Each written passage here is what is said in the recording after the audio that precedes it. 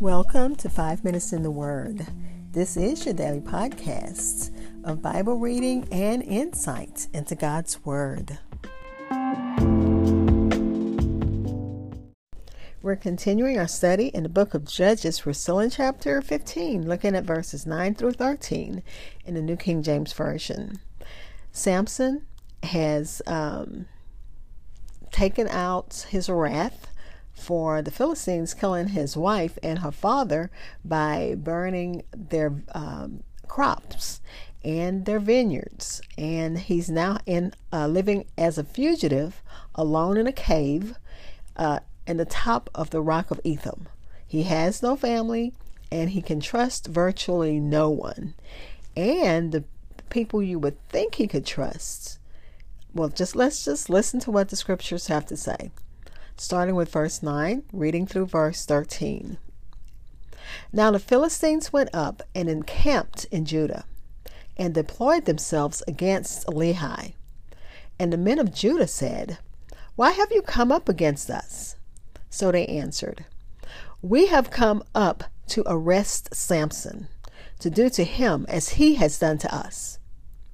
Then 3,000 men of Judah went down to the cleft of the rock of Etham, and said to Samson, "Do you know that the Philistines rule over us? What is this you have done to us?" And he said to them, "As they did to me, so I have done to them." But they said to him, "We have come down to arrest you, that we may deliver you into the hand of the Philistines." Then Samson said to them, "Swear to me that you will not kill me yourselves." So they spoke to him, saying, "No, but we will tie you securely and deliver you into their hand, but we will surely not kill you." And they bound him with 2 new ropes and brought him up from the rock. Again, Judges chapter 15, verses 9 through 13, read from the New King James Version. I'll be back to share insights and close with prayer.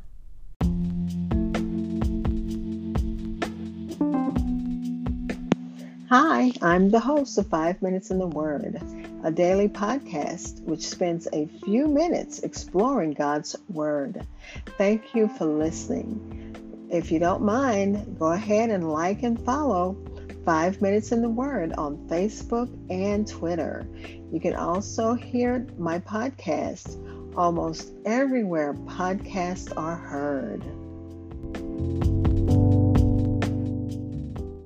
Again, that's Judges chapter 15, verses 9 through 13 in the New King James Version. The city Lehi means jawbone, and that's going to be important as we read further on tomorrow. The men of Judah surrenders Samson to the Philistines. Now, these are his own countrymen. They are different tribes, but they're all relatives. They conduct their own search for the fugitive Samson to surrender him to the Philistine overlords. The men of Judah face a serious threat. If the Philistines retaliate, they would ravage Judah. And the only way they felt to appease them is to present Samson to them. So the Philistines said they have come to arrest Samson to do to him as he had done to them. And remember, he destroyed their crops. The fact that the soldiers from the tribe of Judah gave up Samson to the Philistines showed just how much oppression that they were under because of the Philistines. They would rather please their oppressor than support their deliverer. And unfortunately, that's even true in our own lives and in our own circumstances as we look at things going on. We'd rather please those who are oppressive or who hate us than support those who will help us or bring us deliverance. And one of the commentaries went on to say, this is a strangely common phenomenon. Often when someone stands up to evil, people are angrier at the one who stood up to the evil than they are angry at the evil itself. You need to let that sink in because we're seeing this right now in the news all of the time. People are angrier at the one who stood up to the evil than they are angry at the evil itself. The tribe of Judah said, "Do you know that the Philistines rule over us?"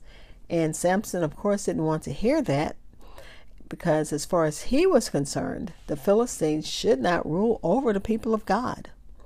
So to appease the tribe of Judah, he complies to ensure that the Philistines do not attack Judah. And nothing indicates that Samson looks capable of awesome physical strength. And I'm sure he just looks like an ordinary man, nothing dramatically muscular. He just looks like an ordinary man. So, of course, when they deliver him just in ropes, they didn't, you wouldn't think, well, I'm not going to tell the story. I'm going to let the story unfold. So let me just continue reading. But the commentary says, and I think of movies where, like E.T., where you have this strange creature that comes from a foreign, for wherever he came from. And because people don't understand, that the scientists didn't understand, they want to conduct all these tests.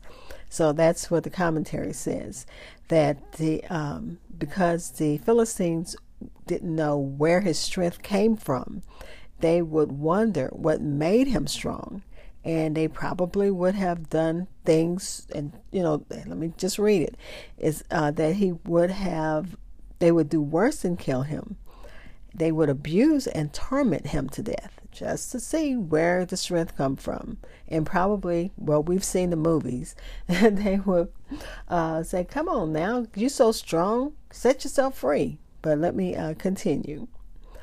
They bound him with 2 new ropes and brought him up from the rock.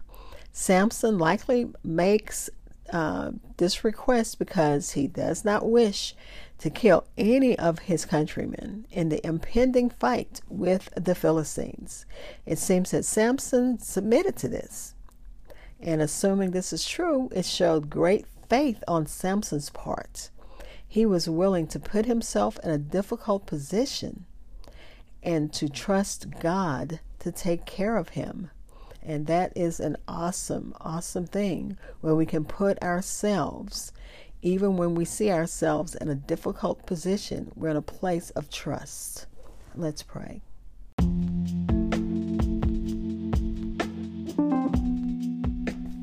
Father, we thank you as we continue to study your word. We thank you that even in our times, we're looking at people who are angrier at the ones who stand up to evil than they are angry at the evil itself. So many times we will make excuses for the things that's wrong instead of standing up for what's right. And Father, we also thank you for the picture of being put in a difficult position. And while in that position, we're putting our trust in you to take care of us.